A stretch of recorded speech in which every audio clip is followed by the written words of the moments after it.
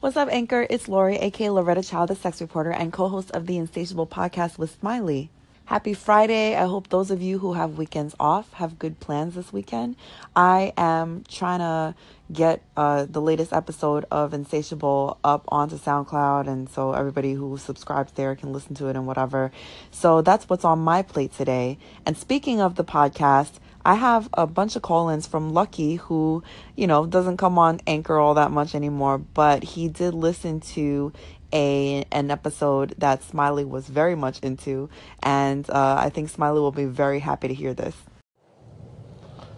Okay, first I'm calling in about the wrong hole. Oops, wrong hole. That was a funny, even though it was short, that was a funny ass episode. I'm completely caught up with the podcast now.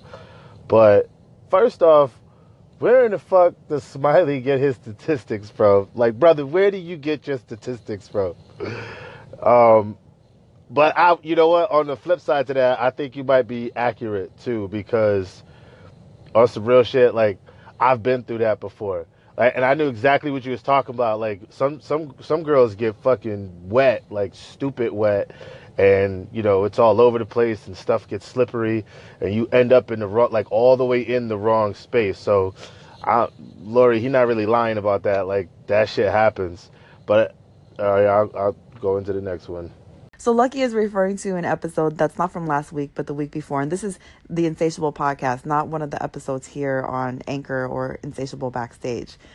I was convinced that Smiley was crazy, but apparently now Lucky says he's not. I'm going to add a comment to this segment right now so that you can hear the episode, which is super short. I think it's only like 10 minutes to hear the argument if you're interested.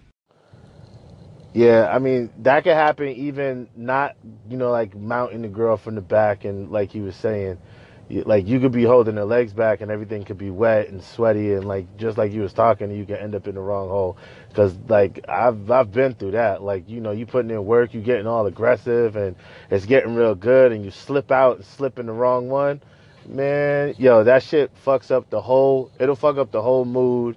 It'll stop what's going on. Like, that happened to me. Like, I went all the way in the wrong hole in the middle of it, and it was just like, oh my God, you in the wrong hole. It's like, it just messed up the whole vibe, and everything had to come to a cease, because obviously it was painful for her, but that shit was funny. I like hearing you talk about it too, Lori, like getting all tongue-tied there for a second. I thought that shit was funny, because you're a person with words. Like, you got a heavy vocabulary, and to hear you tongue-tied like that, I thought that shit was funny. Like it was almost uncomfortable to talk about for a second. And then when you said that you're a butt sex virgin, and should you really start it with a person who has no aim, man, I fell out. But that whole shit that you was talking about, Smiley, when you was like, you play around with it or whatever, and then you just shove it in there. Man, you on some borderline ass rape shit with that, bro. Like, you can't just do that. That's got to be a conversation before that happens. Like, you can't just be playing around with it and then, and then just run up in it like that. That's no good, man. That's not a good look. But anyway, yeah, man, I've heard all the episodes now, and this shit is fucking fascinating and entertaining. So keep it up. Later. So I guess I gotta admit that I'm wrong here, and that there must be something to this, since Smiley isn't the only one talking about how you can end up in the wrong hole. So I guess I'll put it out there to the rest of you guys, because this is actually an episode where we didn't have call-ins because I hadn't posted it on Anchor. Has anyone else had this experience, and do you think it's possible? Some of the points that Smiley made in that episode were that, like, you could end up in the wrong hole and not realize it unless the girl actually tells you. And that sounds crazy to me, because I'm like, how do you not tell the difference between one hole and the other in terms of feeling? But hey, I don't have a dick, so maybe I just don't understand how it works. So yesterday we got into a conversation about whether people could forgive cheaters. And at the tail end of that conversation, Momac had a great call-in saying that the first thing he would do if he was cheated on would be to examine himself and see if there was something that he had gotten wrong in the relationship. And I thought that was really, really good insight. So he's called back in again to give us a little bit more on that.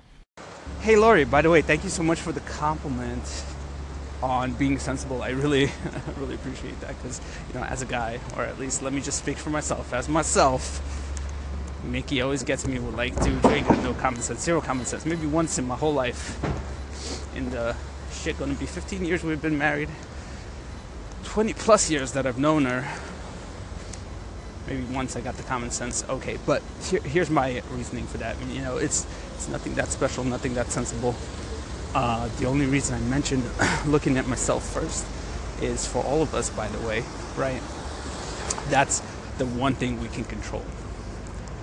How we, the part we do, whether right or wrong, whatever outcomes we want, we're always in control of that. So that's why I say that first.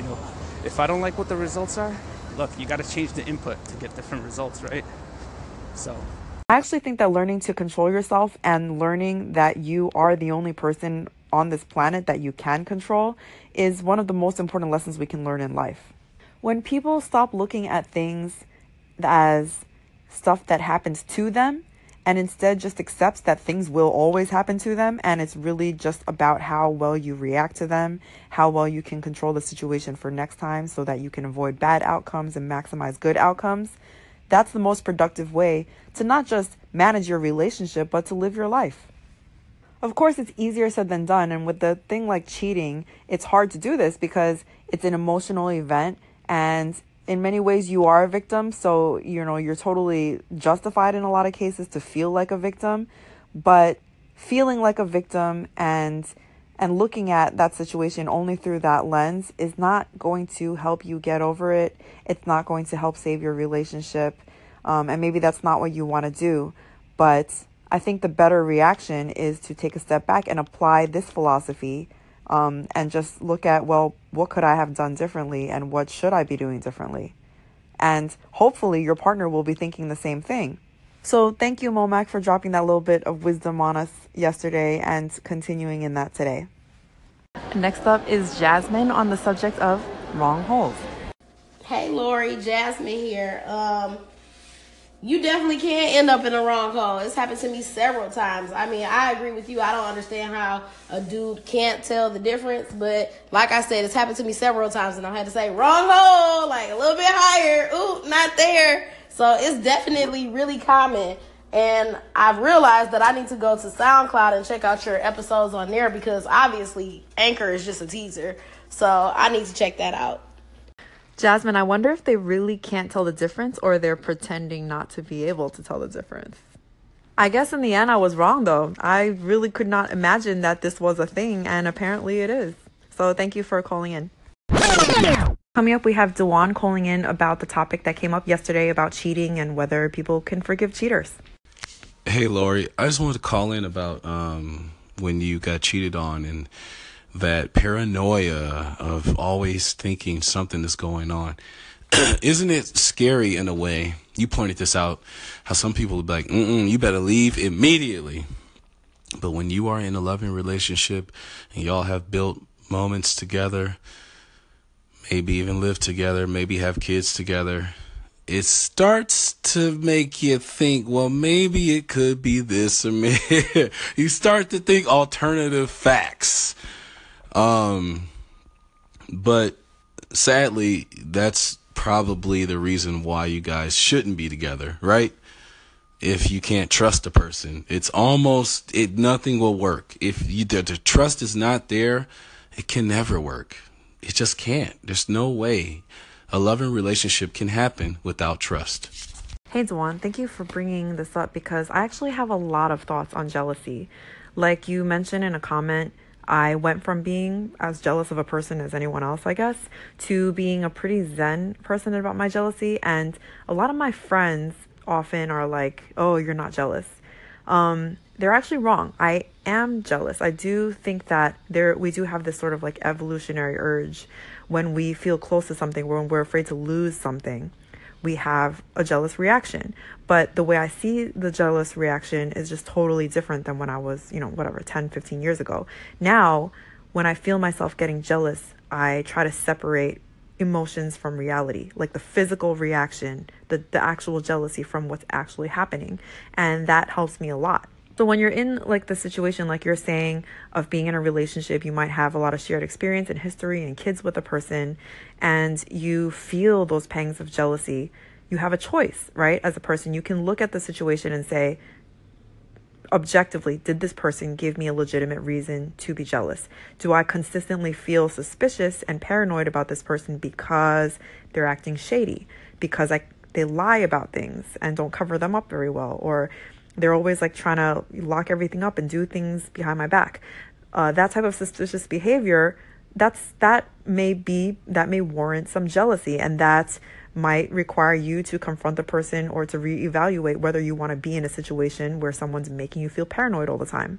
On the flip side, you also have to understand yourself, and maybe looking at the situation, you see, actually, my spouse doesn't give me any reason to be jealous. My spouse is always, anytime they go out, they're always messaging me consistently. They're openly talking with me about things that happen to them. They don't seem to be ever hiding anything from me. There's no reason for me to be jealous other than an irrational fear that they're going to do something that's going to betray me. And if you do evaluate your situation and find that you're jealous without really any evidence or reason to be jealous, then that's the time where you need to check yourself a little bit and see if you can get over that jealousy on your own, because at that point, it's not your spouse's problem. There's nothing anyone else can do about that internal craziness going on in your head. That's all on you. And it's not fair to take that on the other person. So what I do is, I sort of wait it out. It's very, very simple. If I, for example, see, with one of my relationships, my ex was a DJ. He worked in nightlife. So he was constantly out. He was around beautiful women all the time. And so naturally, sometimes I would see like photos, and I would be like, who is that? And my first instinct would be like this, not rage, but it's like some jealousy, like building up, like wanting to know who is this woman, and like wanting to question him about it. And I would just wait. I would just wait it out. I would say, all right, give me 20 minutes, 30 minutes. Like I would say this to myself. And if I still feel this way at the end of 30 minutes, then maybe I'll ask about it. But if I don't, then it was probably just, a feeling and it passed. Usually, more often than not, the feeling passed, because we had a very healthy relationship. He would stay out late to work and everything, but every time he came home, he was always very just telling me all about his day. He never made me feel not loved, if that makes any sense. He never made me feel like I wasn't a priority. He never mistreated me the way my previous relationship, the way I was treated in my previous relationship. I didn't feel insecure. I always at all times felt like I was the most important thing in his life. And so I had no reason to be jealous. And I realized that I was just being crazy sometimes. And sometimes like I would actually by accident react too quickly, and he would check me on it. He'd be like, do you really think I'm doing something? You know what I mean? Like, and he would be like, I'm not willing to stay if you're going to be thinking that I'm, doing something to hurt you all the time, because I'm not, and that's not a way to live. And he was right. And so that was like my trick. I would just wait it out, and the jealousy kind of passed. And I've actually done an article in Vice about this. I interviewed a therapist who works with couples and stuff like that. And she said actually very much the same thing. She said jealousy can be a physiological response. And when you're triggered to be jealous, you can learn or sort of train yourself to identify that physical feeling, like if every time you get jealous, your heart races or something like that, and learn to ride the feeling out and let it pass. And she actually said it in a funny way. She said, let it pass like a burp or a fart, because that's really what it is. Your body's reacting to something that triggered it, and it's not rational. And if you know it's not rational, you should just let it go. And I thought that made a lot of sense. So I think this is an interesting topic. I could even talk more about it, but thank you for inspiring. To another point that you made, Dwan, in terms of like balancing the good parts of the relationship and the potential paranoia that's building up because of jealousy, I think what people don't often do enough is look at it in a logical way, look at it in a mathematical way. If your relationship is a net positive, as in all things considered, the bad things and the good things, it's still overall better than it is bad, then that's something that is probably worth working towards fixing. figuring out a way to solve your jealousy issue. If that means you going to a therapist alone because it's your problem, or the two of you working out some type of solution so that some behavior that's triggering your jealousy can stop triggering your jealousy. But if it's a net negative, and by that I mean, let's say you have the best, seemingly everything's great about your spouse. They're a great parent. They're your best friend. Everything's just, you couldn't ask for more. They're everything on paper that you'd ever want in a partner. And yet, day in and day out, you wake up and you go to sleep paranoid. You're stressed out. You're checking their Instagram. You're going through their phone when they're not looking. You are acting like a crazy person and you're losing sleep over it. You're fighting over stuff that's not even related because it's getting to you. If it starts to get to that point, then it's time to look at maybe the possibility of your relationship being a net negative. And like, in other words, all things considered, it's ruining your life more than it's making your life better. Over time, 20 years of losses is going to turn into one giant regret. At least that's how I see it. So at that point, I think it's no matter how much you love a person, it's time to cut out. It's time to say, you know what? I may only have 30, 40 years left on this earth, if that, because, we can all go at any time. So I don't think I want to spend it being miserable or more miserable than I need to be. That's kind of my life philosophy, I guess. I don't know what you guys think. Next up is Lee, continuing on this topic, and he has some firsthand experience with what we were just talking about. Hey, this is Lee from Lee Knows Best, and I've stayed with a cheater before, and it wasn't fun no more. It was hard, it was stressful, I felt like if you did it before, I felt like if you did it, you probably did it before. So I didn't want to be in an environment like that, but I stayed because I put in so much time and effort into it. I just didn't want to throw all these months going into a year away. So I stayed and tried, to trust them again. But it's just the little things, When they go out, you probably like, well, they probably think, am I doing it again? Or when they're not with you, you're like, well, what are they doing? Because, that's how it happened the first time. So I've been with a cheater before and I stayed, and it's not worth it. After a couple months into a year, I had to leave because the person I'm supposed to be with is out there, and I'm wasting my time with this person because I put in all these months into it, and I feel like I had to be with them. But no, the person I'm supposed to be with is out there waiting for me, so I had to leave. Thanks, Lee, for sharing that. And I think a lot of us face this issue. Giving up history is so difficult, but it's almost, I would say, never a good reason to stay. And that's hard to accept because this is the thing, like when you build up history with somebody, you get nostalgic and you think, well, I'm not going to have another 20-year build up with someone else. If it has been that long, or even sometimes you might be with somebody for 5 years, but they were the most formative years of your life. Maybe you had a college sweetheart and you basically grew up with this person. I had that situation and it was really, really hard to walk away. And I ended up prolonging the relationship for way longer than I should have because I was so scared that I would never have that connection again. You know what I mean? But that's the thing about giving up on history. Giving up on history is often driven by fear, fear of losing something that's irreplaceable, I guess I could say. And I'm a proponent of looking at other reasons why you want to stay. Look towards the future. What is it that you want with this person that you're giving up if you walk away? And if that's something you don't want to give up, then we could talk. But if it's really just about the past, look, the past is in the past. And no matter what you're afraid of, the fact of the matter is, no one's ever going to take those great memories away from you. Just because a person is only meant to be in your life for a brief period, or maybe not a brief period, a very long period, but that period was finite, doesn't mean that person never existed or that you never had your connection. Take those good things with you and then end it when you don't see a future anymore. I know it sounds harsh and maybe not sentimental, which is weird because I'm a super sentimental person, but when you don't see a future with someone, there's no reason to fear building a future with someone else, or maybe even just with yourself.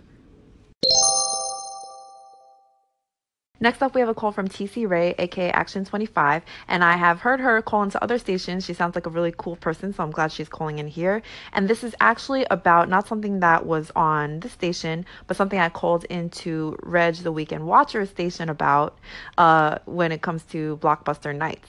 So it's something that I missed. I don't know if anybody out there remembers, but I will explain by echoing what I said on his station.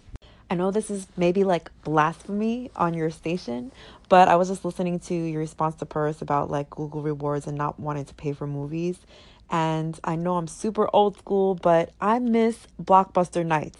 Like, can I just say that shit was magical? It was like a great part of my youth where you would go and be like, you know what? Tonight is a Blockbuster night. So we're going to go to the rental store. We're going to see what's there and see if the stuff that we want to see is sold out or rented out.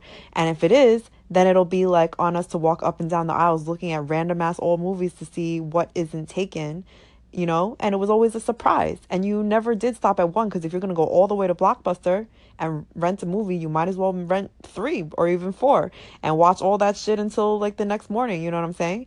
It was spontaneous, and I miss that. And I don't get that anymore with streaming services. So just a little note. Hello, Lori. This is TC Ray from Action 25. And I'm just chiming in on a call-in you did to Reggie of Weekend Watcher about missing going to Blockbuster or having Blockbuster nights.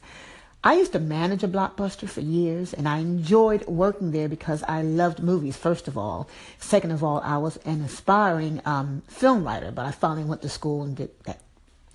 Got into my film writing. Anyway, the main thing I'm calling about is the fact that you're not the only one who misses Blockbuster. And not because of me working there. Because I, as a consumer, a customer, I love walking through to take my time to look at a movie, read it, walk around, look at the box, read it. Do I want to watch this one tonight or that one? It's good to physically be in the store to grab a movie. So that's it. Thanks for calling in about that, because you know what? When I explain that to people, especially people who are in their 20s and don't remember Blockbuster, it's so hard because they're just like, well, what's the difference between that and just like going through iTunes or something and like reading, going through to see what's available there and renting something from there, or going to one of those like vending machines outside of the drugstores. What do they call them? Like Redbox or something? I don't remember. There's a huge difference, right?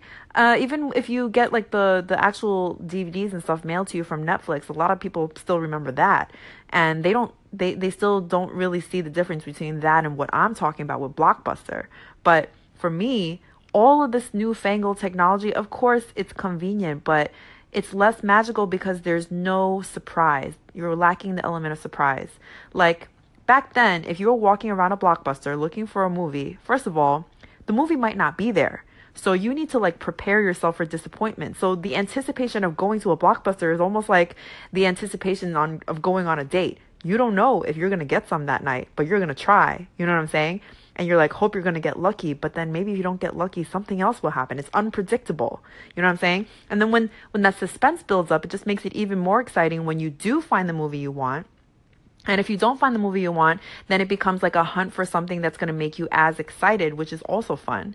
And then on top of that, what I think is missing from the new sort of like our access to everything type of culture is that we can now watch trailers for any movie we want to see. And that, although it's great, it takes away all of the magic as well. Because at Blockbuster, you'd pick up a movie and be like, oh, you know what? I heard this was good. I have a few friends who've seen it. You know what I'm saying? Or so I caught a clip of it on TV once. I think it might be good, but I don't know. So it's like a total, you don't know how you're going to feel at the end of the night. And when you strike gold and you find that movie that you do really, really love, it's like an amazing feeling. And when you don't, it's like, all right, well then just kind of makes you want to go back to Blockbuster and find another one. I don't know if we, I think in general in our culture these days, we're just lacking suspense. And that goes for everything from watching movies to going on dates and everything else. Even with movies, like we did always have movie previews, but do you guys notice how previews these days give away the entire plot of a movie? It's like they don't just give away the plot either. They'll literally show you the most exciting parts of the movie that they want you to watch in 3 months, to the point where it's not worth watching the movie anymore. I hate that shit. You know what I mean? I used to love watching previews at the movie theater. Now they still get me excited, but also at the end of that excitement, I'm like, do I really need to pay money to watch this now? Because I basically know what happened. I don't know. So, I mean, good to know that at least I'm not alone in this. So thank you for calling in. So for those of you who are doing something mellow on a Friday night, you're not out and you're looking for some entertainment, the latest episode of Insatiable is up. I'm going to make the title of this segment the link. And a bunch of people from Anchor are quoted in it. This is from something that we asked way long ago, actually, about whether you would have one last rendezvous with a person of your choice, maybe somebody from your past, before you got married. And, well, you guys can listen to find out what it says. But it was a topic proposed by Smiley, and he felt strongly about it. And a lot of us seemed to gang up on him a little bit. But I think, you know, whatever. It is what it is. It's an open conversation as usual. And now there have since been a lot of new listeners on the station. So those of you who missed out on that conversation can relive it a little. Next up, we have a call-in from E for Energy from After Tech about the latest episode of the Insatiable podcast, in which Smiley and I talk about whether you should have that last hurrah before your wedding. As a little context, most of the people who had previously called in on this topic basically said no, they wouldn't take the opportunity to sleep with somebody else one last time before committing to marriage, even if it was guaranteed that their spouse would never find out about it. Hey Lori, this is E for Energy again. I just finished listening to the Insatiable podcast on SoundCloud. It was pretty good. And I was going to argue on Smiley's behalf. I think him wanting to have that fling with a person of interest the day before the wedding is similar to most people that want to go on diets, or they're about to go be a vegan or a vegetarian, and they want to have that big meat meal, or they want to have their giant sugar fest at IHOP or some bakery. They want to get that last little kick out the system before they fully fledged commit to what they really need to be doing. So, although I'm not going to do the same thing or agree to what Smiley's doing, I do see his point. I see his perspective. Appreciate the content, and it was a great show. Peace. Okay, I see your point. That said, a diet is something that you go on for your health, right? And I know that a lot of people think that marriage is the thing to do, but my question is, is marriage good for your health if it's that hard to stay committed to a person? Maybe so. Maybe marriage is somehow your goal, and in order to maintain a marriage, you have to, give up sex with all other new people. But in my opinion, I've never been moved to want to marry a person if I wasn't already fully committed to them. So by the time I'm in a committed relationship and I love a person enough to even consider marrying them, I don't have eyes for other people. I put those other guys out of my head. There's nobody from my past that I wish I could still be with. And I think Smiley thinks this way, and he's not with me right now, so he's getting some unsolicited psychoanalysis. But I think that for single people, it's hard to imagine being in that position of 2 nights before your wedding thinking, it's that one last chance. Because when you really do hopefully get to that point, when you are about to take the plunge, you're hopefully in like a space where you're not even thinking about that stuff anymore. Does that make any sense? It's like when you're single and think about hypothetical marriage to a hypothetical person that you never even met yet and you don't even love yet, then of course you will say all kinds of shit about the crazy stuff that you want to do before you get married. But when you're finally there and you think about whatever it took for that person to make you want to like spend a bunch of money and throw a big wedding and whatever and buy a house together or whatever it is that you guys decide to do together, that thing is going to be special enough to make you kind of want to give up other stuff too, voluntarily maybe. Or maybe I'm being too idealistic. I don't know. I just know myself. If I still was looking at other men, I definitely could not walk down the aisle, because that wandering eye would just be a signal to me like, nope, this isn't the one. But, of course, that's just me. And I think every individual definitely is entitled to their own opinion. But thank you for sharing that, and thank you for listening to the podcast. And now here is a second call-in from E about something else we were talking about earlier, and the loss of, or mourning the loss of, the magic of Blockbuster nights. Hey Lori, this is E for Energy of Aftertech. I know that you were mentioning the no suspense generation and how they don't understand the magic of Blockbuster. But what I think you're missing in this magic of Blockbuster about getting your favorite movies is, I didn't get movies. I wasn't there for movies. I was there for the video games. And what I would like to do a lot of times is, if I didn't have the money for the game, or I knew my parents weren't going to get it at that point, I would stake out the Blockbuster earlier and then take the game that I wanted and then put it behind a game that nobody would get, like Barbie's Special Dream House Maker. And I do that, and I'll be able to get the game later on that day. So you need to bring up the deception. Very apparent, very necessary. E for Energy, out. And isn't it a great feeling when you do get something that you work for? That little thing, that little hack that you have to get the Blockbuster game that you wanted. And people did this with movies too. But if you did that, it was like when you finally did get it, you knew you were good. And you knew that it was because you had to go that extra mile just to get what you wanted. And I mean, I didn't have time to do things like that. But if I were to do it, I think I'd only do it for those like new releases that I knew for sure were going to be sold out.